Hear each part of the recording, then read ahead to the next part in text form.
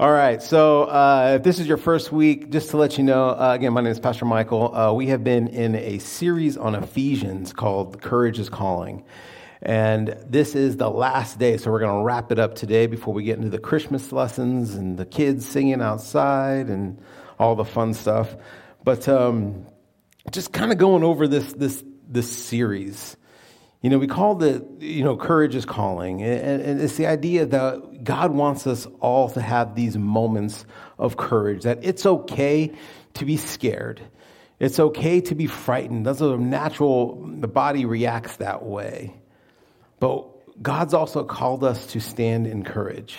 And on that first week, I told you that we need to have courage to know that God is walking next to us, right? That was almost the cheat code of the whole series, because that's it. We just need to know that God is walking next to us. And then another way to have courage, because I talked about, like, we all, for guys, I think we all watch those movies and we want those moments of courage. We think it's easy, like, oh yeah, I will die for my wife, but if she asks you to wash the dishes, it's like, I don't know, I'm tired, right? So courage looks different. Right? Like what God's called us to do for courage. So then we talked about how just being unified as a body and getting along with people that we don't want to get along with or that bug us or bother us, or just even being unified and things that takes courage, because that takes work. It's a lot easy to not be unified, right? It's a lot easy to be on your own and to point and to make fun of. That's easy, but courage takes unity. And then we talked about having unity in your giftings. We talked about how God has given us all our giftings, and that there's things in us that He has put in us so that we can advance His kingdom, stuff that we enjoy, stuff that we can make the most of. But it takes courage to do that, because why? We could be scared to fail at those giftings, right? We need courage to walk in those giftings, know that they are God-given for a reason. Yes, should we practice them? Yes, should we always get better at them? Yes, but know that we are naturally gifted at certain things. Have courage to walk in your giftings, because we need it. And the last week we talked about the courage of Christ-like living, right? The biggest evangelist you can be is being the same person you are at church, than you are in the workplace, than you are at home, than you are with your spouse. Christ-like living, that takes courage, because it's a lot easier to not. I think we all know that. I think we've all been put in situations where it's just a lot easier to go with the flow. But have courage to make those stands and say, no, that's not how I live. That's not how I want my family to live. I'm kind of called to a higher calling. So it takes courage to do those things. And so I ask us, why? Why must we all have courage? Why must we do these things? And it all comes down to Ephesians 5. Again, it says that be very careful then how you live, not as unwise, but as wise, making the most every opportunity, because the days are evil. Again, you can turn on your television, you can look at the news, you can see the days are evil. That's why God has called each and every one of you to take up the stand, to be courageous, to be in unity, to be in Christ-like living, to use your giftings, to know that He's with you. Have courage. All right, so now we get into it.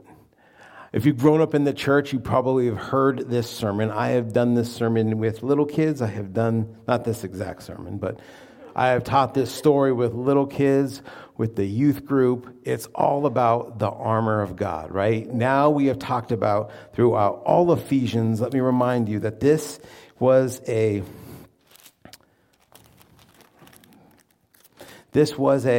letter that Paul wrote to a congregation, to a people that he loved dearly. He spent 2 years with these people, ministering side by side with them. He knew the area. He knew what they were up against. Some of the most, demonic oppression, but yet God was able to prevail. He changed the whole landscape of this city, changed the economy for the good. People started getting rid of their idols, started, completely changing for God. And so he loved these people. He had to leave. He ends up being getting arrested in Rome. He's sitting there and he's writing to these people. And again, all of Ephesians is like, have courage for this, have courage for that. Keep doing this, keep doing this. And here's the why. Because you are in a fight. You are in a war. You are in a battle. This is why you have to do this. And so today, we need courage to unify. We need courage to walk in our giftings. We need courage to have Christ's life living. But we also need the courage to fight. To fight back. It talks about, where we go up against the gates of hell. The gates are a defensive posture. So God's telling us we need to go on the offensive attack. Because why? The days are evil. The days are evil. So finally, we're at the moment. So if you have your Bibles, open up to Ephesians 6. And we're going to start at 10. He just gets done talking about instructions for how to love your wife or how to love your spouse, how to treat your children, how to act in the workplace. Again, that's kind of like the areas of everybody's life, relationships, workplace, school, how you were to act. Do it in such a manner like this. And then he gets finally to verse 10. And it says this, finally, be strong in the Lord and in his mighty power. Put on the full armor of God so that you can take your stand against the devil's schemes. Again, he's writing to them. To be honest, he's probably writing to them something they don't already know. They know how hard it is in Ephesus. They know what they're doing, but he's reminding them look, I want to kind of shift the focus on who your enemy is and how you are to fight them. Okay? So now it's time to suit up. But there's a couple things about before you even suit up, it's a mindset that he wants them to have. Okay? Sorry, that sounded weird.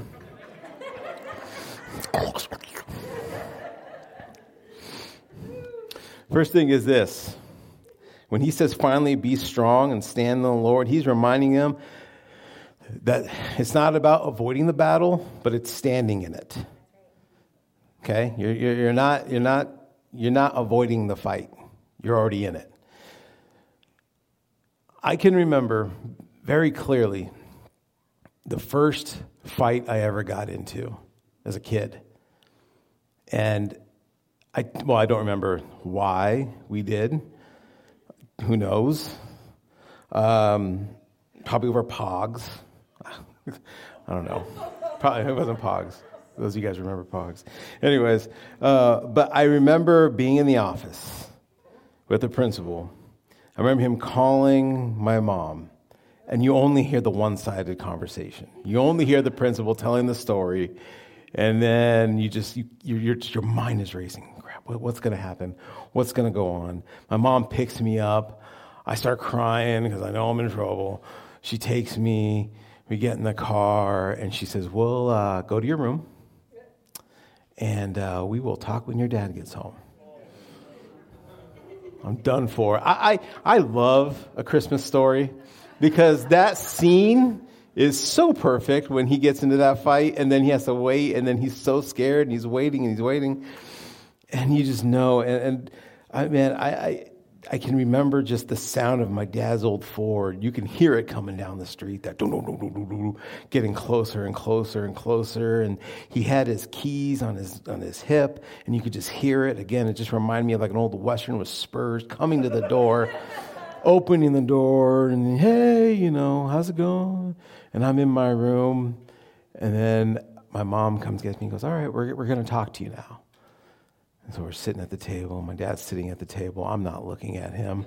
My head is down. I am scared. I am terrified. I don't know what's going to be, what's going to happen to me. And we're sitting at the table, and my mom says, "Okay, son, we want to talk to you." And she goes to tell me about how I should conduct myself at school, about fighting. And she says, "Look, I want you to know, like you, if you can avoid the fight," she said, "it's not about the fight, son." She said, if you can avoid the fight, walk away. Go tell a teacher. But she said, but I know you need to defend yourself. But you can never throw the first punch. You can never do this. And just know that we love you. But you need to do whatever you can to never fight again. I'm not looking at my dad. My dad is stone quiet. Just my head down. I'm like, "Okay, Mom. All right." She goes, "Okay, are you okay, Michael?" I'm like, "Yeah, okay." Thinking, okay, maybe I'm gonna survive this after all. She goes, "Okay, all right. Well, you're not gonna be grounded. We just don't want this to happen again." Okay, great. Whew. And then my dad spoke up. He said, "All right, Terry, I'm gonna take Michael into the garage now."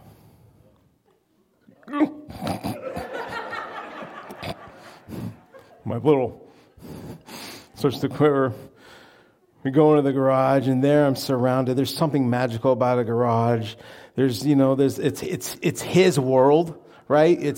There's motorcycles, there's parts, there's tools, there's camping equipment from memories I'm trying to hold on to at this time of horribleness, and little stupid things I made for him for Father's Day, and realizing that's a stupid gift. I should have given him something better hanging on his wall. And he sits me on the bench, and he says, "Son, everything your mom said is true, but..." I'm like, "Okay." And that's when I looked at him. He said, "But I know, son, that there are going to be fights that you're not going to be able to walk away from. That there are going to be fights that you're going to have to act first." He says, "Yes, avoid at all costs. But son, I know that there's going to be a day that you're going to have to stand your ground and do what you need to do." And I'll never forget that. And that's the same thing that God wants to remind us. We can say that we want to avoid the devil all we want, right? It's silly. If we want to avoid the devil and we go into a room and we see a bunch of people heads spinning around and weird devil tongues and babies crawling on the ceiling, we're out. I'm avoiding that. Not going there today. But you know where the devil works? It's in a cold marriage. It's in your broken relationships with your kids, broken relationships at work, misunderstandings at work. It's the things that we don't really think is going to happen. That's where the devil's working at you. And we can't avoid that. We have to stand in it. So it's not about avoiding the battle. It's about standing in it. Look, and I know, some of you, I know your stories. I know what's going on right now in your lives, and some of you know what's going on in ours. There's times where we just feel beat up. And it's tiring, and it hurts. And again, the Bible doesn't teach us how to avoid pain. It teaches us how to stand in it, because pain's inevitable. It's hard to say, but it is. So again, this is not about avoiding the battle. It's about standing in it. The second thing, if you don't know that you're in a battle, then you've already lost. You're losing currently. I think we do such a great job as a church, and I'm not speaking this church, but just America Church, doing evangelism and getting people to accept Christ and to do all those things, and even upstairs with the kids. But there is a second half to things that we don't necessarily talk about, right? Can you imagine being up there with kids and being like, "Look, kids, Do you want Jesus to be your forever friend, to live in your heart and to be with you constantly and to love you and to accept you? And kids are like, yeah, that sounds great. And then, and you're going to be saved and you're going to go into heaven. And then that's when like the hands go up. My dog died a couple weeks ago. Is he going to be in heaven? And I'm like, but you're going to be in heaven. Right? Do you want that? And they're like, yeah, I'm in. Let's go. And we pray. But what we don't do is say, okay, now look, kids. Now you have an enemy.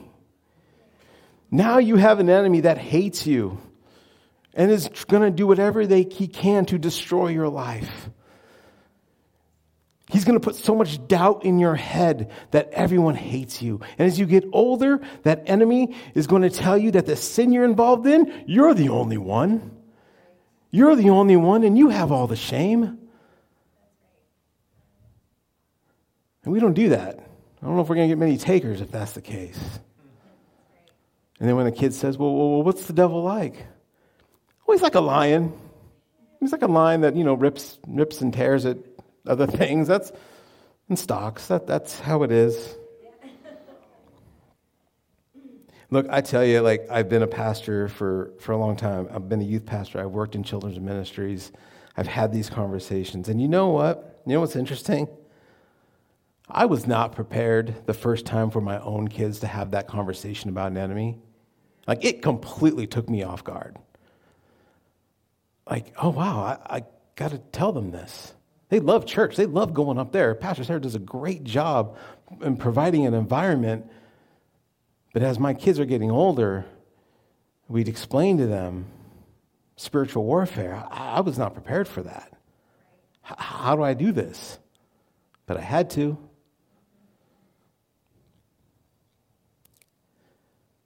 Look, God is sovereign. God is in control. But when I read things like 1 John, it says that we know that we are children of God and that the world around us is under the control of the evil one. And again, turn on the news. It very much shows that. Yes, is God all-powerful? Yes. Is God sovereign? Yes.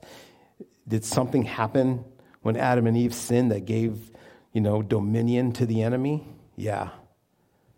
And we ask, well, why isn't God doing something about this? Why isn't God just ending it and just taking us all to heaven right now? Well, there's a loved one. There's a friend that you know that he's still waiting on. That's right. Amen. Mm-hmm. But the enemy is very much around. He is very much in our lives, in our cities, everywhere, in your work. So, if you don't know that you're in a battle, you've already lost. Here's the other thing. If you don't know your enemy, you're already defeated. Look, I know like there's a culture shift in churches that we don't really like to talk about it because we like to say, oh, we're glorifying the enemy even if we talk about him. And I don't think that's the case. I think there's a difference between worshiping and glorifying versus getting to know our enemy. And the Bible says it right here. Who is our enemy? It says, for our struggle is not against flesh and blood, but against the rulers, against the authorities, against the powers of this dark world, and against and against the spiritual forces of evil in the heavenly realms. Okay? That is your enemy. Rulers, authorities, and powers of this dark world. It ain't people. It's not your ex. It's not your boss. It's not your school bully. No, those are captives. No, your enemy is the devil. And we need to recognize that. So we need to know who is the real enemy here. Okay?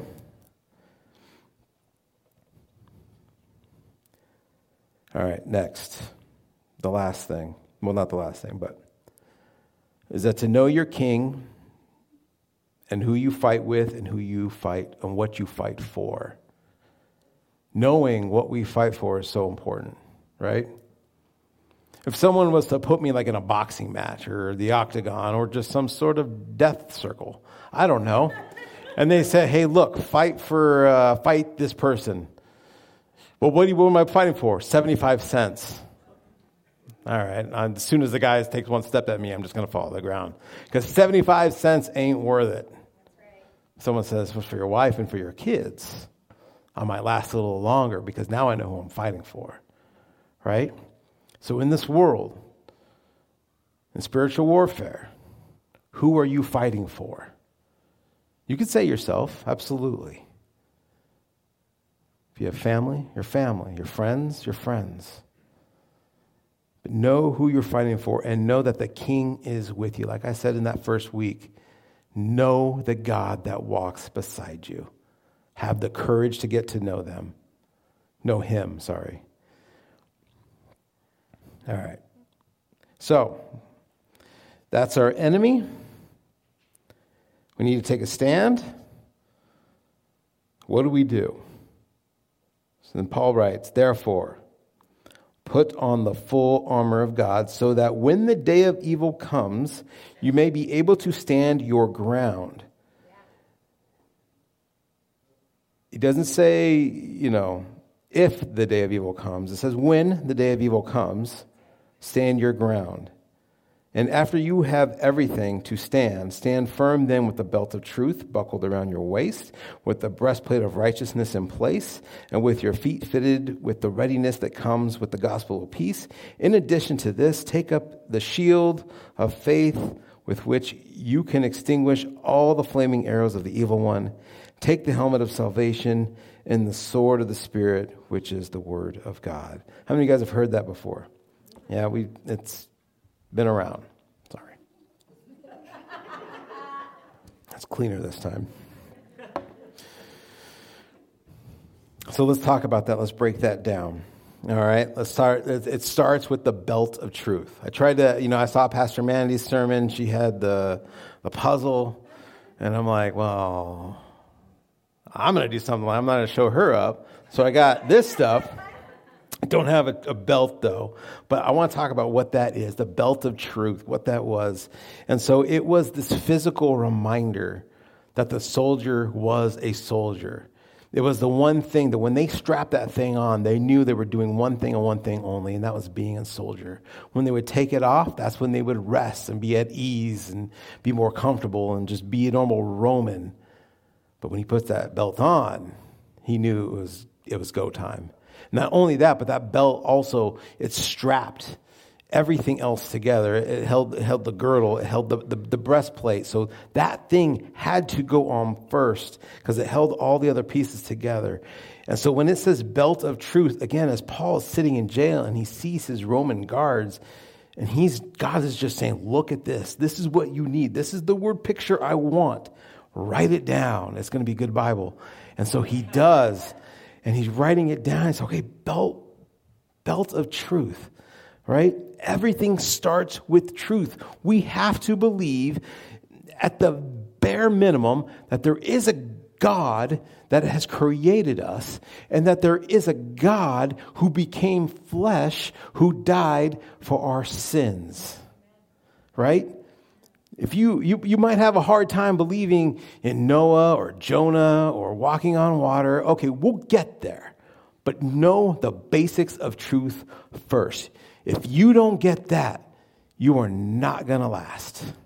That is the number one thing you have to have wrapped around your waist so that everything else, because everything else hangs on God, Jesus, dying for our sins. Everything else hangs on that. Right? Get that first. All right. The second thing, breastplate of righteousness. This is where my first prop comes in. It's very convincing, or not convincing. It's very nice that we have Living Nativity at this point of the year for this lesson. It wasn't hard for me to have to go in and dig all this stuff out. But the breastplate of righteousness, it protected the soldier's most vital organs, heart, liver, lungs, all that stuff, all the important stuff right here. You can get stabbed in the arm. You can still be an effective fighter, right? But here, you're done for, right? And this is what it protected. It protects here. And God says it's righteousness. More importantly, it's his righteousness. Okay? I don't know. Maybe you know, maybe you don't. But I don't look like this under this. All right? This is my righteousness. This is God's righteousness. Okay? When you walk, this is how we are to envision ourselves, not because of who we are, but because we wear God's righteousness. I go into battle like this. No. I go into battle with this, they're going to be like, oh, dang. Yeah. God's righteousness, not mine. That is so important because we cannot do anything. Our righteousness on our best day is filthy rags. But with God's righteousness, we are something totally different. Wow. Totally different. Yeah. Okay? Our righteousness is never good enough, but his is. And yet, it weighs. It's not a comfortable thing to wear. And the enemy will convince us that we don't need it, that you'll be fine without it. You can go into battle without it. You're fine. You'll move faster. You'll do things. No. He's just convincing you that he wants your most vital organs opened up. The next thing, sandals of readiness. All right. So a lot of times it was this. I've heard this message. They're saying like, oh yeah, this gives us the ability to evangelize. And I don't think that's what it is, because when he's looking at this, when Paul is looking at these sandals, and again, this was a technological advancement. All right, because what they did is they had these leather sandals. They put these tacks at the bottom, which would like a cleat, right? This is how Alexander conquered the known world. This is how Rome was able to do things and get across vast areas so quickly that other nations didn't even have a chance because they protected their feet. They were sure-footedness. In battle, they weren't barefoot. They were holding to those little tacks they put in the leather would keep them to stand. Okay? So what is it with that? We have to have sure footing, and our stability is found in that gospel.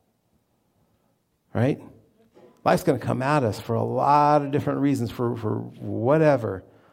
Good things, bad things, it's coming at us. But we have the good news, which is the gospel.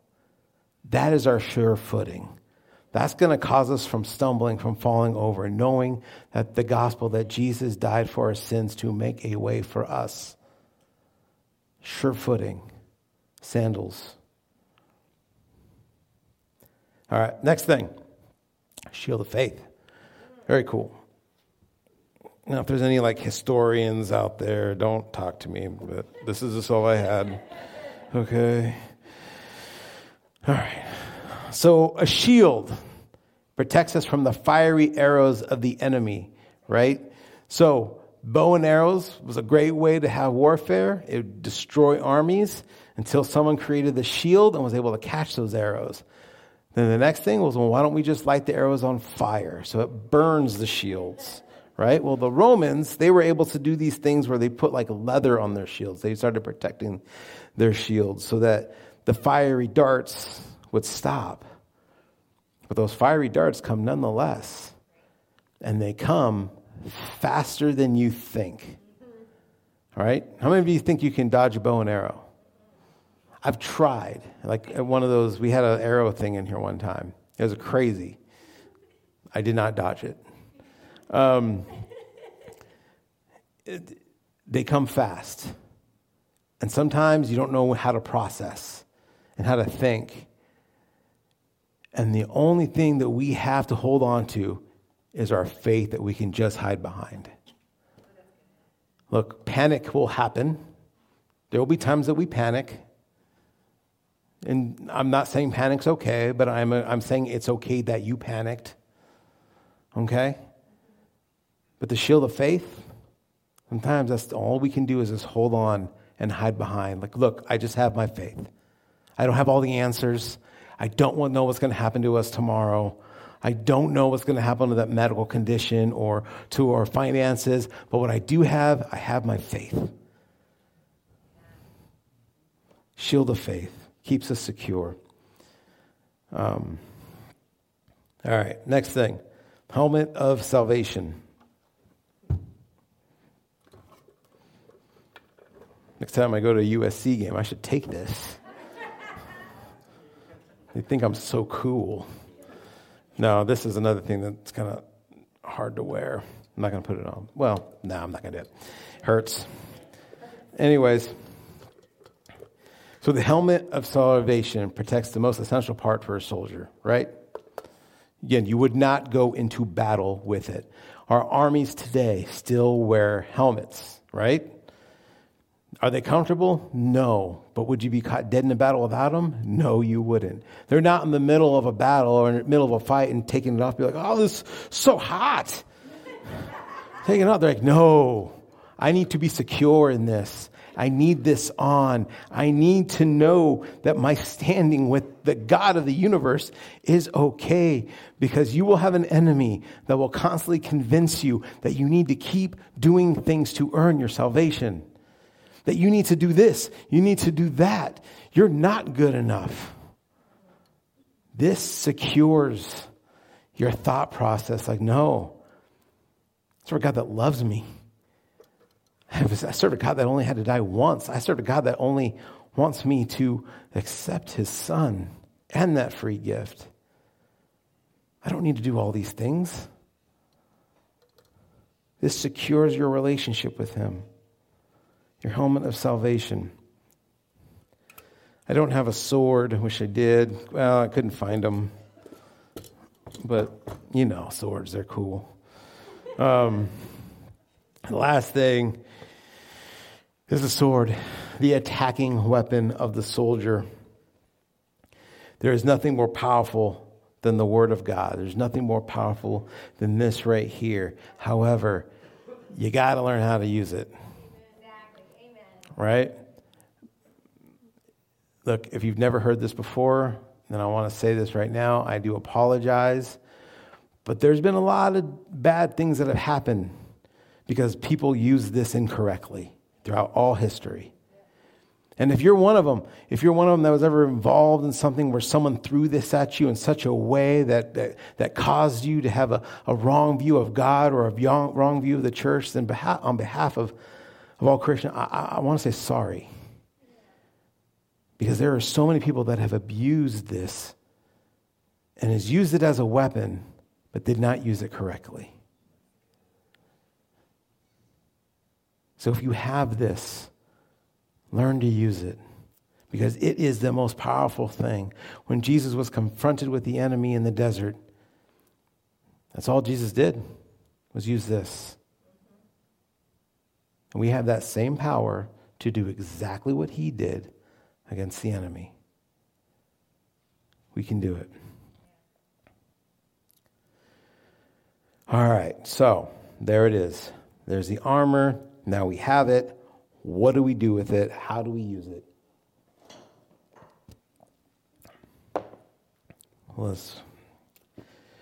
Verse 18 says, and pray in the Spirit on all occasions with all kinds of prayers and requests.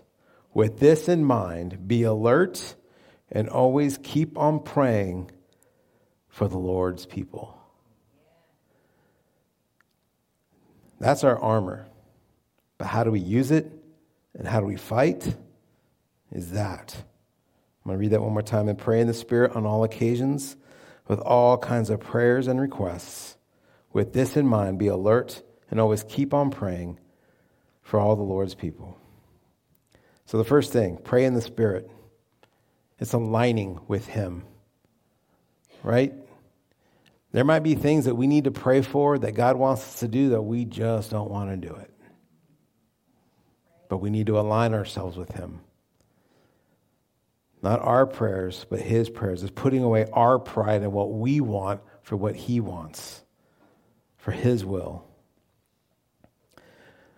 The second thing is, on all occasions, with all kinds of prayers and requests for the Lord's people, being comprehensive prayers. Pray for everything. Or in any way. You can have quiet prayers. You can have loud prayers. You can have prayers with people. You can be praying alone. You can have groaning prayers. You can have prayers of celebration. It doesn't matter. Just pray. Constantly pray. Just pray in all things. That's what communicating with God is. That's the most important thing. And look, there might be people out there that look, oh, well, I try to pray. And don't get me wrong, it's hard. So hard, in fact, that when we meet as leaders sometimes and I say, all right, who wants to pray? It's still crickets. Just like the youth group, when I asked them. Just like, actually, no, the little kids are really on it. Like, I'll do it. And they kind of fight for it. But something happens from that transition to all of a sudden, I don't want to do it. I get it. Praying is hard. For me, I'd be praying for something and all of a sudden, squirrel. Start thinking of something else. It just happens. You have to work at it. Okay? But don't be someone that just prays when it's hard. If you're someone that's just like, well, I really only pray when it's rough and I need prayer. Well, then maybe the tactic of the enemy is what he's going to do. He's going to make your life pretty good because he doesn't want you communicating with God. If you only pray when life is rough, well, he's going to do his best to make life easy for you. I don't want you communicating with the enemy. Comprehensive, just pray. Pray for others. Again, it's just like soldiers. You're fighting for the person next to you. Pray for your family. Pray for your neighbors. Pray for the people in this church. Pray for others because we need it. Another thing, it says that be alert, be proactive. Like I said, Satan's a lion. He's a stalking lion that you're not going to see coming until it's too late if you're not paying attention. Keep your head on a swivel. Look. And then there are times where I can wake up and I don't know what to pray for. I just say, God, go before me today because I don't know what today has planned. I don't know what the enemy is going to throw at me today. Have you ever had that day where you just maybe woke up and it was a great day, but you come home that night and you're like, I've just been destroyed. I don't know what happened. Things changed like that. Because there's ambushes for you. There's ambushes being set for you. So be alert. Be proactive. And just say at the very least, God, go before me today because I don't know what today holds. Fourth thing is always keep praying, being persistent. And that's when I said, look, praying is hard work. It's not easy. I'll be the first to admit it. I know that sometimes we hear people that make it sound like it's the most eloquent and beautiful thing. And like, I could never speak like that. But it's still hard. And when I say you need the courage to fight, this is what I mean. Creating a daily habit to pray. Because the days are evil. Okay? All right, if I can have the band come on up.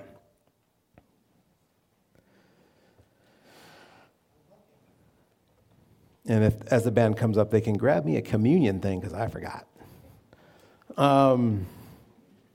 So the first couple games of this season. Oh, thanks, Mike. First couple games of the season, I thought I was done for. We won, but we won by sheer luck. Like, I'll be honest. Like, sometimes there's luck in sports that you could just be like, wow, we really skated by, really. And I even had parents come up to me and be like, well, coach, you guys barely won that one. I'm like, you think? Thanks, man. And I'd go back into practice and with the kids and their junior hires, and there's a level of that. I got to allow for a junior hire to be a junior hire, but there's also a level of like, look, What type of season do you want? Do you want to win? Or do you want to just play football for the fun of it? Because I can be either or. And they're like, oh, we want to win. I'm like, yeah, of course you do. That's why we play this game. We want to win. I said, look, we practice sometimes the same play over and over and over and over, right? And they get mad. They're like, oh, why do we keep doing the same thing? Oh, we want to do the long throws. We want to do the glory stuff. I said, no, I know you guys can do that. We need to keep practice the same small things over and over and over. And they would get so mad, they would pout. They would be like, I'm like, look, whatever. Finally, I kind of had it. I said, all right. I said, let me ask you guys a question. So we're going up against Ramona Junior High in Laverne. It's kind of like our rivals. And I said, let me ask you guys a question. Do you think Ramona is practicing harder than you right now? Or do you think you're practicing harder than them? I said, because that's who's going to win this game. And from that day on, something clicked in them. Something completely changed their focus. They were they were kids coming out to practice, wanting to do the small things. Not the big glory things, but the small things that make a complete football team. And I say that because I think that's how spiritual warfare works too. Like we have rulers and principalities and all these things coming at us.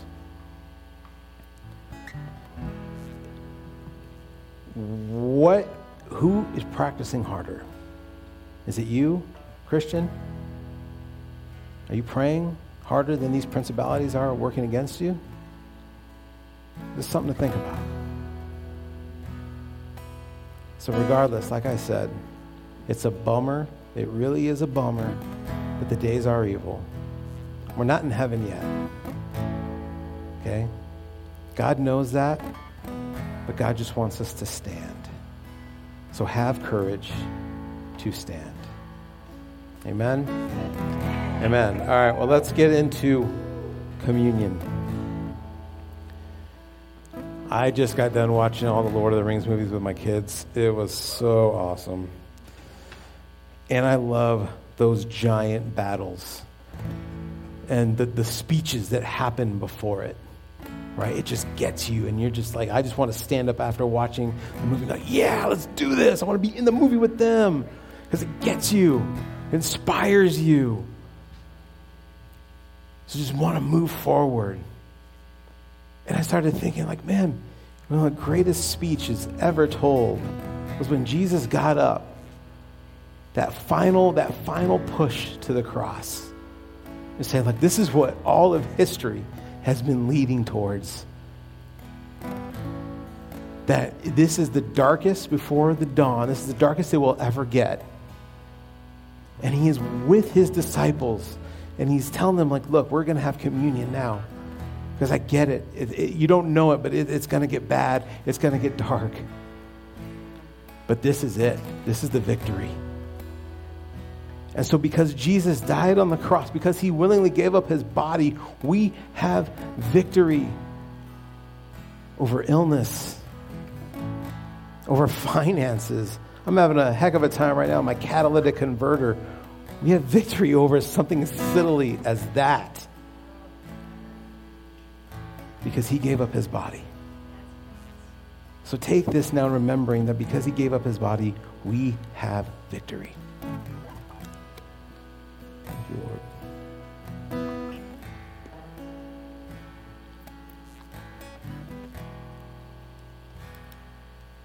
All right.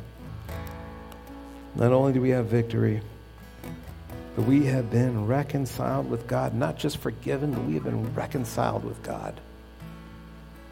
Brought forth back into relationship because of the blood that he shed, the perfect blood that he shed on the cross. We have been reconciled. So take this now in remembrance. The blood that he shed brought us back with God.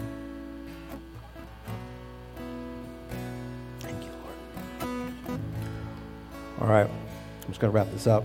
I'm just going to go into it. Meaning I'm not going to come back up here. All right, I want to pray for you. Church, have courage. Like I talked about a lot of dark things, that there is an enemy. He's out there. He is trying to rip and to tear you apart. He is trying to divide your families. He's trying to ruin your marriage. He's trying to get your kids to hate you. He's trying to get you fired from a job because of misunderstandings. There are so many little small things, and I'm sorry if that scares you. But if that scares you, then you've missed the point. Because have courage. The battle is already over. All these little things, these little ticky-tack things, it's his last stand, because this is all he's got. Because he can't hurt the father, he's going to hurt the kids. Right? So have courage. The battle is over. The minute we choose to stand, the minute we choose to have courage to fight with that armor of God on, we've won. Not because of us, but because of him. Because Jesus, God has only asked us, all you need to do is stand. Just stand. That is your part. He takes care of the rest. So Heavenly Father, we ask that we just be with us all this week as we get into this Christmas time. I ask, Lord, that you for healing, and that none of us are sick during this time, that we're able to have that courage to reconcile relationships with family members during this time, Lord, that there's nothing that should separate us from our families during this time. So give us that courage, Lord, to do that. Father, we thank you. And Lord, church, remember you have victory. Remember you've already won. So may Lord bless and keep you. May he cause his face to shine upon you. And walk out today after this song looking at a fellow soldier in armor that is fighting the fight of this courage. Amen? Amen. All right, have a great week.